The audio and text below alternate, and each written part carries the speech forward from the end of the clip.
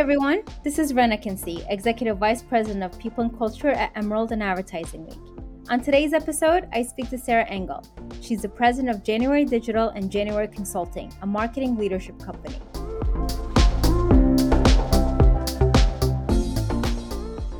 Sarah assumed the role of president after leading as a chief marketing officer and chief people officer at the company. Prior to January Digital, Sarah guided the heritage fashion brand Lilly Pulitzer as the vice president of marketing and creative communications. She has served in leadership roles across brands, retail technology, and agencies throughout her career. Sarah serves as a board member and strategic advisor to leading industry organizations such as Shop Talk and Grocery Shop. She's on the advisory board of the jewelry company Rebel Nell, which is a women-owned certified social enterprise.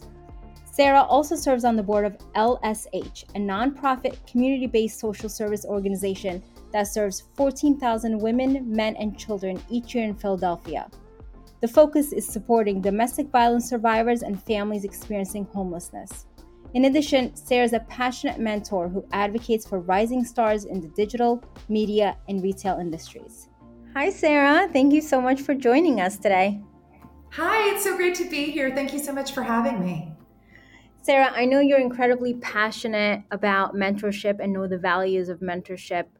Can you share a personal story or experience where mentorship or sponsorship played a significant role in your career development? Absolutely. Again, thank you so much for having me. This podcast has been phenomenal. I've loved every episode, and I'm really honored to be included.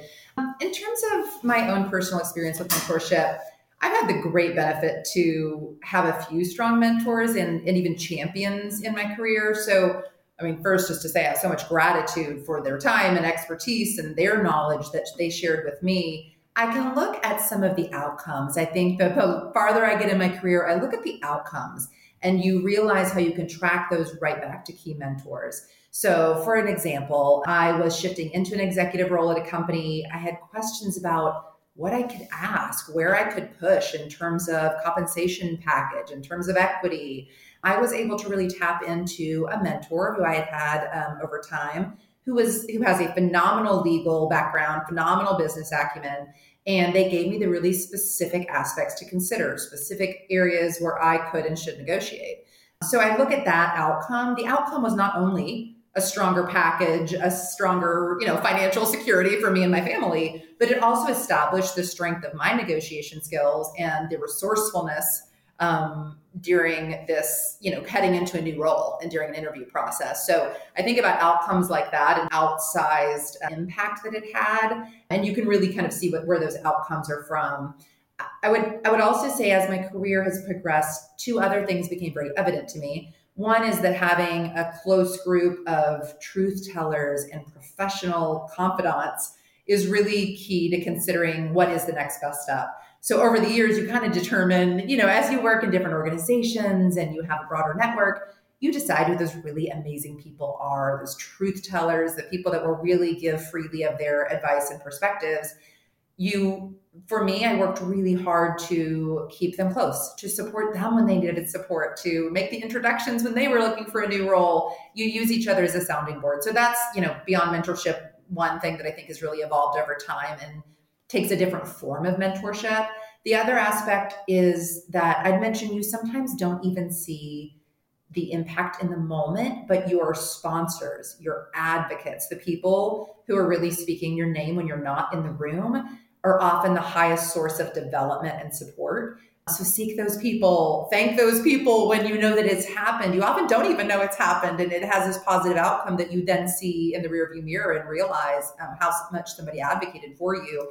And just make sure that you pay it forward as you become that person in your own career, that you're really paying that forward for others.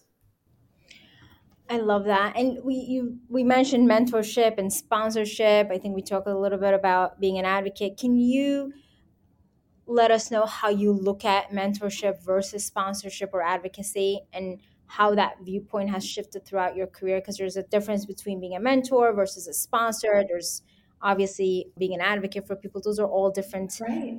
Yeah, it is, I think, a spectrum of support and mentorship. And I think people would sometimes define it slightly differently. So I'll kind of tell you my definition and how I got to this definition. For me, mentorship is generally that personal, career-oriented guidance. I am offering you feedback. Of course, there's also reverse mentorship. So it's like, you're offering me feedback, I'm offering you feedback. We're working on something that is very much a way to get you forward from a career perspective. Then you look at championship, and that's often related to organizational goals, initiatives, somebody to champion you. Okay, there's this really big project, and I know that Danielle's phenomenal at that, and I'm going to make sure to mention and bring her into this project. I'm really going to be a champion for her and her skill set, as an example. And then I look at advocacy or sponsorship. It has a bit of a broader kind of industry impact or societal impact even. It often extends beyond an organization. So an example that I would use, not too long ago, a few years ago, I was asked to do a media interview, and I asked who else they were interviewing. They told me the answer to that question, and I said, okay, in that case, if you're only going to interview one person, and this is the topic of that story, and it was really around underrepresented communities and women in underrepresented communities, I'm not your expert. Let me introduce you to these four people who are the experts and have that lived experience. Let me introduce you. And so I think that sometimes advocacy or sponsorship, it goes a little bit further to say, yes, I'm going to speak this person's name when they're not in the room. I'm also going to actively ensure that I'm advocating for them, introducing them, taking an action that has a broader impact for them and for the people on the other end of that conversation. So that's kind of how I would look at that. It has changed for me over time. I will certainly say part of that is years in career and I suppose moving into more executive roles. Some of that is honestly an impact of COVID and the reality of people being remote officed. And I had a very distinct understanding at certain points over the last few years that you're often in a room where decisions are being made, and it is your responsibility to bring people along with you. It is your responsibility to speak the name of the true experts. The true experts are often not the people in that room making decisions. And without broader viewpoints, an organization cannot be successful. And so I think that that's evolved for me personally. As I looked back and realized, I had this sponsor or this champion who really made a huge impact on my career. And I might not have even known it at the time. Later, you come to find out, that was mentioned in this meeting that I wasn't a part of, or it was mentioned in an email string with somebody and an introduction happened and I didn't even know where it came from. You a lot of times can only see that in the rearview mirror. So as I came to really realize that, I was like, this is my responsibility. To do that and to model that behavior as any up and coming leaders in an organization can kind of see that is how we interact and how we model that behavior. I think that's a really important point. I mean, being able to, once you are invited somewhere, being able to recognize that you are not the subject matter expert or you're not the person who really deserves the table to be able to speak about it. And instead of leveraging that opportunity for yourself, saying, hold on a second, I'm not the best person for this. Here are some people who are, and advocating for them in that sense. I think that's a wonderful distinction. Thank you for kind of summarizing that. You're absolutely right. And also, there's so much respect. The first time you do something like that, recognizing by saying, this is my area of expertise over here. There is somebody else who's an expert on this subject. Let me introduce you. It actually builds so much credibility to just be very clear on, here's what I'm great at, and I'm not taking anything away from myself in that process, but let me introduce you to the people who are really great in this way. It creates connections, it builds your network, and there's just a lot of authenticity on saying, I'm not an expert on everything. Let me make sure I bring the right people into the room. I love that. And was that perspective, point of view, something that you learned along your career, or like how did you find your own mentors? I think with my own mentors, early on, there were certainly some folks who offered advice, offered perspective, and then I kind of leaned into that. Like, you offered this kind of in passing. Would it be okay if we meet on a monthly basis? Leaned into it. Over time, I actually developed kind of a way in which I went about it and a way I've often shared with others to go about it, which is I would be first of all, I would look for a person, an individual in an organization, in a different organization who had a very specific skill set that I did not have. If I needed to really, get deeper into financial implications and understand the P&L in a deeper way, let me go talk to somebody who's a finance expert who lives and breathes the P&L, maybe who's been in a startup environment before, these pieces that maybe weren't a part of my experience in the past. So I would seek out people who had very different backgrounds. I would then be very explicit in my request. So as opposed to early on, I would kind of just, oh, do you mind if we meet? I would be very explicit. I would love to, to have a mentor, situation and relationship with you. This is what I mean by that. What I'm really asking is that we meet one time a month or one time a quarter. And this is what I can bring to the table. I can offer this information, this feedback, this experience that I have. What I'm really asking is for this experience or for you to review something or for me to bounce ideas off of you. But I was very explicit in the parameters. What I have found is most, busy executives want to help everybody around them. They also have a very finite amount of time and their schedule is very booked. So being very clear in that request, I think it shows a lot of respect for their time and capacity to be able to take on something like that. But it also gives them a very clear way to say, this isn't something I can take on right now, which you would rather know. You would rather know, like, oh, this is not, for whatever reason, this isn't an option for them right now. I'd rather know that up front and just be very clear about it. Everybody's very clear on the expectations. That has served me incredibly well. I certainly have had folks do the same thing with me and ask me to be a mentor. And if they didn't approach it that way, I would come back to them and say, oh, let's talk about, I would love to consider this. Let's talk about the parameters. What do you really mean by that? How much time do you need? And I always word it as, I would never want to overpromise and underdeliver. I would never want, never want to say yes and then not be able to give you the focused and present attention that you need. So let's determine what the parameters are. That has worked incredibly well. I've rarely had somebody say no if you establish it in that way. But again, even if somebody can't or says no for whatever reason, at least you know that up front and you can go, okay, who else has this expertise that I could go talk to? I think you make a really good point by saying it could be once a month or once a quarter, because a lot of the times people always think that mentorship programs or being a mentor, being a mentee is very time consuming. And just thinking of it as like 1 hour a month dedication feels like, okay, this is doable, especially if you approach it in a structured way, if you have goals about what you want to get out of each session. So it doesn't have to be a full program where you meet a couple of times of the month, have add more meetings on your calendar, which we all know we have way too many meetings on our calendar. So what you're saying is it could still be as effective meeting once a month or meeting once a quarter. Absolutely. And with a clear remit, we have an agenda. We know that we're working towards something. We talk about this month, something I'm really going to work on in the next month. And then I come back and I share that information with you. I send you a pre-read. I mean, treat it like you would treat an executive meeting, and make sure that person has the ability to, offer in the hour that maybe you have to spend together, whether that's, on a monthly basis, a quarterly basis, or more often, that they are set up for you to be able to glean the most information that is the most helpful to you. And vice versa, that you may have something to offer them or a perspective to offer that they want to communicate to you as well. So absolutely. And in the absence of having a formal mentorship program in an organization, many don't. This is something that I think is incredibly important for us to teach incoming talent, as employees come into an organization, as we talk with people in the industry outside of our organizations, to say to them, here's a structure by which you can go about finding a mentor, and here's how you can specifically ask for this type of help and assistance. The mentality, and I see this a lot with women, I see this a lot in kind of underrepresented communities in our industry, is I just assume somebody will see that I'm doing a good job and help me. That assumption, and I know we've all done it in our careers. I assume that they'll see and they'll really reward me, and I assume that they'll be, they'll think of me when that project comes up.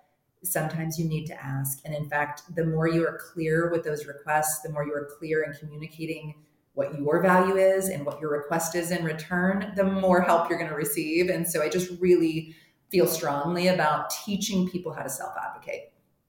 I could not agree with you more. I think a lot of people always assume that people are always thinking about your career as well as their own, but the most effective way of getting things done for yourself is to ask for it. I actually did not realize how important that was until I read a book called Ask for It. And I think that completely changed the way I viewed my career and having more of ownership of what I need to ask for, how I can advocate myself for myself, as opposed to assuming that people are going to pull me in when needed. Absolutely. I love that. In your experience, what is the impact of diversity in mentorship relationships, and how can it benefit both the individual and the organization? I love this question. I mean, diversity in mentorship relationships is vital on all ends of the spectrum, on both sides of a mentorship relationship. First of all, not all mentors have to be within the same team in the same organization. It's more likely beneficial for junior talent to have a mentor who can provide them with a fresh perspective, with different years of experience, with different backgrounds. So I think diversity in all ways that we look at diversity, from the standpoint of their actual professional background, from the standpoint of ethnicity, in terms of sexual orientation, like looking for people that have a unique perspective that you do not have, is absolutely going to serve you in your career and your understanding and your ability to make good decisions. When you think about the way in which organizations are built and bringing in amazing new ideas, there are a million studies, I'm sure you and I can quote a lot of them, that say having a diverse organization does create stronger success. It only creates stronger success if you create ways in which you can create true belonging, a true sense of belonging, and true impact. Impact is much larger when you have mentor relationships, when you have reverse mentor relationships, and you're sharing those ideas and you're actually kind of harnessing the power of this incredible diverse background or incredible skill set within an organization. So I think it is incredibly vital, and it is something that I would definitely encourage to actively seek out. Here's somebody with a very different perspective, a very different background. I really want to learn about that in the process of advancing my own career. I want to make sure that we're making sure to, elevate one another in the process. You mentioned reverse mentorship, and I want to stay on that topic for a little bit. For our listeners who are not aware of the term, reverse mentorship is where younger professionals mentor senior executives. In your opinion, how does that conversation even happen without offending a senior executive, right? From like a younger professional who's asking for that, or does a senior executive have to be the one proactively seeking that reverse mentorship? And how can this be valuable in the corporate world to have this reverse mentorship relationship? I love this question, Ren. That's such a thoughtful way for you to frame it. I will answer both of those questions. First of all, from the standpoint of somebody seeking a mentor and offering to reverse mentor, when I mentioned earlier creating the structure and parameters around mentorship, part of that process is, let's say a junior employee saying, I would really love to sit and talk with you. I'm trying to understand more about what M&A processes look like. I don't understand how these acquisitions happen. Would you sit and talk with me about that? And this is what I mean. Can we just do 1 hour a month? I can offer this in return. That phrase of I have this to offer in return is exactly how you offer reverse mentorship without creating a situation where you're saying to somebody, you don't have a pulse on our 20 something employees, right? That is a way to go about it. This is what I have to offer in return. I would love to share with you, hey, I'm a digital native. I work in a very different area of the business, and we have a different workforce and a very different group. I'd love to share that with you in return. So I think that is the strongest way to just position that up front. You are an expert. You're not in this organization because you're not an expert. You are an expert in the areas that you are an expert at. Own that and say, I would love to be able to offer this in return. It's also a mutually beneficial relationship. You're not asking for something and not offering something in return. So I think I've had that, I've done it that way myself. I've had others do that to me. It's a very gracious way to go about it. The other side, from an executive perspective, I have many times actively sought out, I would really love to understand your perspective on this. Same thing, been really clear about what I'm asking in terms of reverse mentorship. Can we have coffee once a month? I would really love to bounce some things around with you as it pertains to what's going to resonate best with our employees, and how you're feeling about this situation, or there's something happening in the world that specifically impacts you and that I really want to understand your perspective on. It is not your responsibility to educate me on, what you're feeling or how you're processing something happening. That said, I would be very open to it and I'd really appreciate it. Give them the absolute opportunity to say, no, I'm not comfortable with that, right? Like, you have to give that opportunity within the way that you phrase it. But again, I think people approaching anybody, whether it's somebody that is junior to you in an organization, senior to you in an organization, approaching them with respect, of what they are experts at, no matter what that is. I've never had that go wrong. I've never had said to somebody, "You're an expert at this and I'd really love to learn it," and had them be offended. Not ever. So I think, that's it, coming from a genuine place of respect, no matter whether it's, a mentorship relationship or reverse mentorship is the first way to look at it and make sure that you're communicating in that way. I've never had anybody, look at that in anything but a positive way. And then, how about for women in leadership roles who are trying to navigate and excel in traditionally male dominated industries, which is obviously still majority of industries in the workforce? Are there any specific insights or advice you can offer to them? Maybe women who have not had the privilege of having mentors throughout their career, or haven't had a chance to do any of reverse mentorship earlier in their career. Thank you for asking that. I think in most industries, there will come a time if you make it to an executive level where you were the only one in the room. Multiply that if the only woman in the room, the only Black woman in the room, the only. And so the need for mentorship or just connection with other people who have been the only one in the room is incredibly powerful. So I look at that and I look at the powerful impact of mentors that have also been the only one in the room. It's incredibly powerful. Also, I would say I recently was talking with a couple of executive women. One works in beauty space on the brand side, one works in the retail space on the brand side. And all three of us, as we were talking about it, we're all about the same age and it's kind of a similar level in our companies. As we were talking about our mentors, I realized each one of us at some point had said he. Each one of us. And so I stopped and said, "Oh, tell me about that." Each one of us were able to say at least one of our strongest mentors is a man. And so I just want to point that out. We have some phenomenal advocates. And, I look at our own company where our founder is a man and is absolutely the strongest advocate, the strongest champion, the first one to say, "Hey, so-and-so is an expert at that. Let's bring them in." We might be coming at this from a perspective of our own viewpoint or our own bias, bring them in. And so I think that is something really important to note as well. Yes, there is, make sure that you're, we always say, bringing up another seat at the table. You have a seat at the table. You might be the only one. Bring up another seat. Absolutely. I think that is a responsibility for women in executive roles, and seek those women out who've done it. I think I've had some really amazing women who have been willing to mentor or even advocate for me. And a good example is when I was looking to shift into being on boards. It is a very different situation. And there is a lot of that is who you know and not just your resume. And I was able to sit with Winnie Park, who has been on many public boards. And she was able to say to me, "This is exactly what you need to do. This is what it means. Here's how you look at it. Here's how you actually navigate."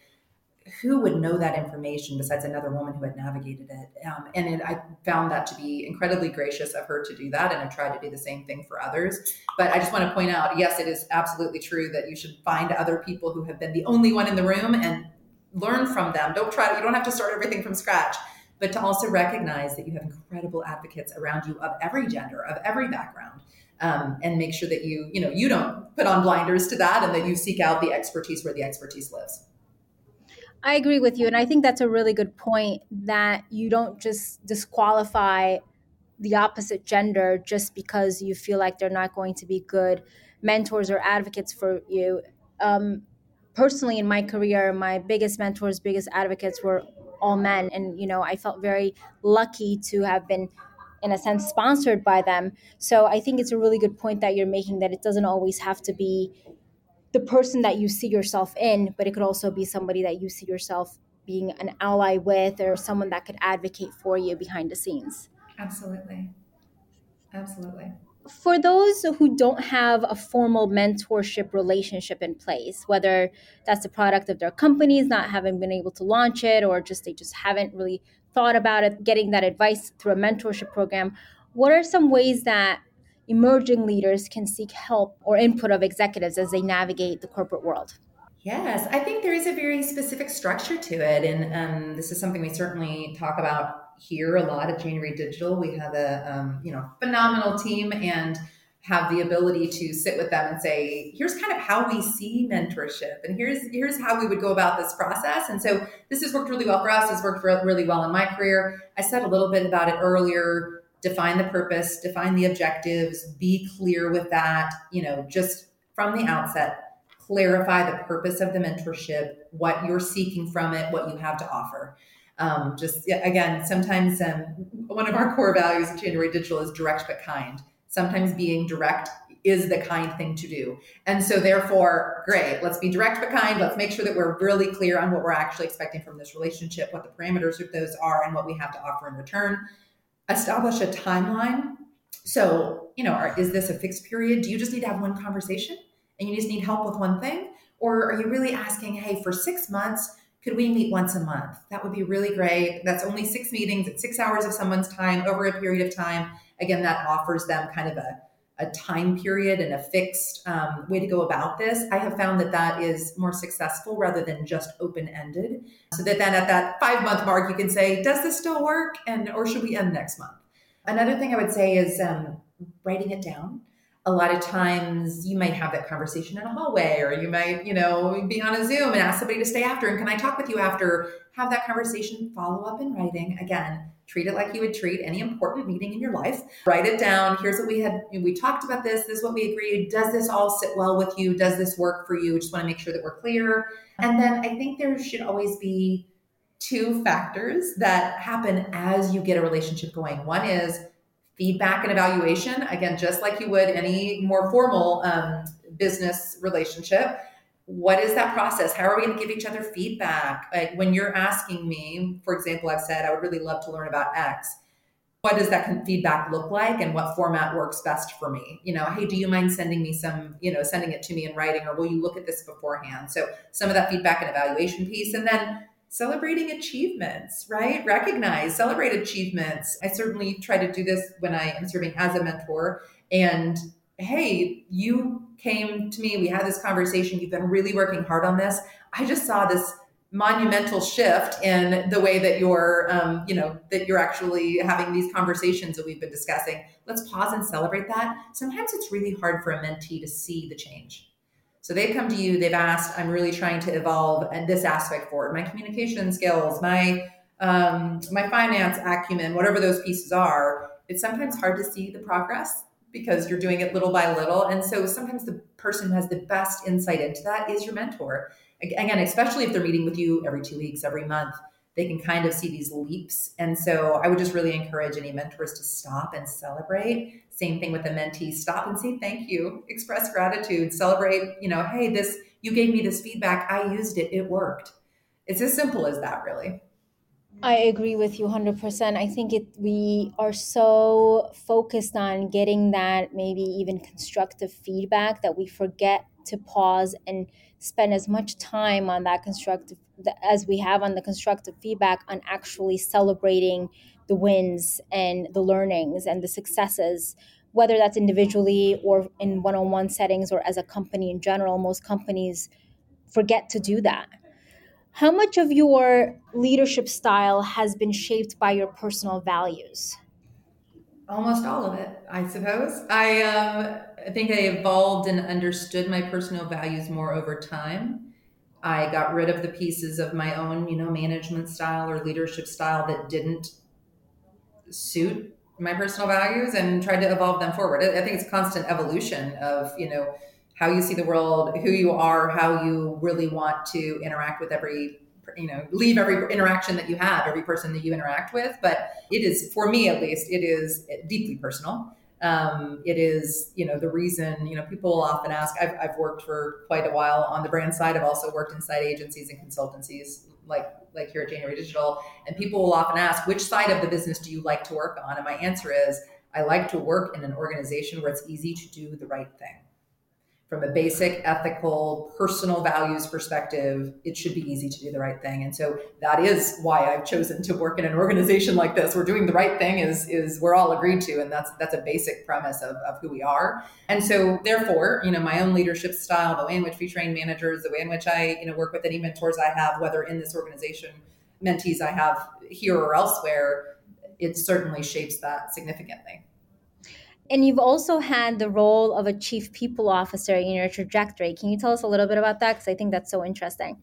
Yeah, absolutely. I certainly know a few of us who've kind of come up through this path. I think everybody gets goes down their path in the way that works for them. I will say I certainly started as a marketer, was a communications person and a marketer for a very long time, both inside brands and in consultancies and agencies. Took on the people aspect more from a communication standpoint originally. The deep communication that needed to happen. I worked in a Silicon Valley based big data company, and the people element was core to who I am and what I care about, my own personal values. It also is an element that requires deep communication, and so that's how that originally came about. I started taking on HR organizations, people organizations, as well as marketing. That evolved over time into being in a role like I am now, where I'm the president of the organization. And the people organization lives with me, our marketing organization lives with me, our consulting team, 100% of them are former brand side experts. And so it just makes a lot of sense over time. For me, though, it's not like I set out when I graduated college and said, I'm going to do this, this, this, and this. Every opportunity I had, stopped, self-reflection, what really makes me feel the most fulfilled, the most proud, the most content. I'm going to lean into that. This is what matters to me. People matter to me deeply, whether that's from a consumer behavior perspective on when I have my marketing hat on, or whether that's an employee perspective and the deeply impactful decisions we make for employees and with employees. And so I would lean into that, and also I think the lifelong learning aspect of I have found, especially with a lot of people in my direct network, that network of trusted resources I was talking about earlier, there are people who will lean into the sticky situations. The people who go, that over there seems really messy, let me go solve that. And I have certainly found that's how I've ended up down this path. I've said, you know what, I see that over there. I think I could bring this other skill set that I have to solve a new problem. Let me just lean in. And that's how I ended up in this place. But yeah, I've had the great opportunity and benefit to lead people organizations, clearly to lead marketing organizations. And I think then to shift into a more operational president role. I love that. And you talked a lot about self reflection and pausing and leaning into the experiences to figure out what you wanted to do next and what values you wanted to align your leadership style with. For those of our listeners, how do you recommend that up and coming leaders determine their personal values and how they want to lead accordingly? Yes, I mean it's interesting, and I think it is a deeply personal path sometimes, but pausing, actually taking time out to pause. We're heading into a new year. It's a prime time to do this. Taking a step back, determining, like I said, when I am happy, when I am fulfilled, when I'm the most proud of what I'm doing, what are the commonalities? Who's present? What does that look like? What are the outcomes? What am I actually doing? Am I doing a lot of writing? Am I doing a lot of speaking? Is it when I'm deep in a spreadsheet? What actually, I hate to be cheesy, but what brings me joy, right? Like what genuinely brings me joy?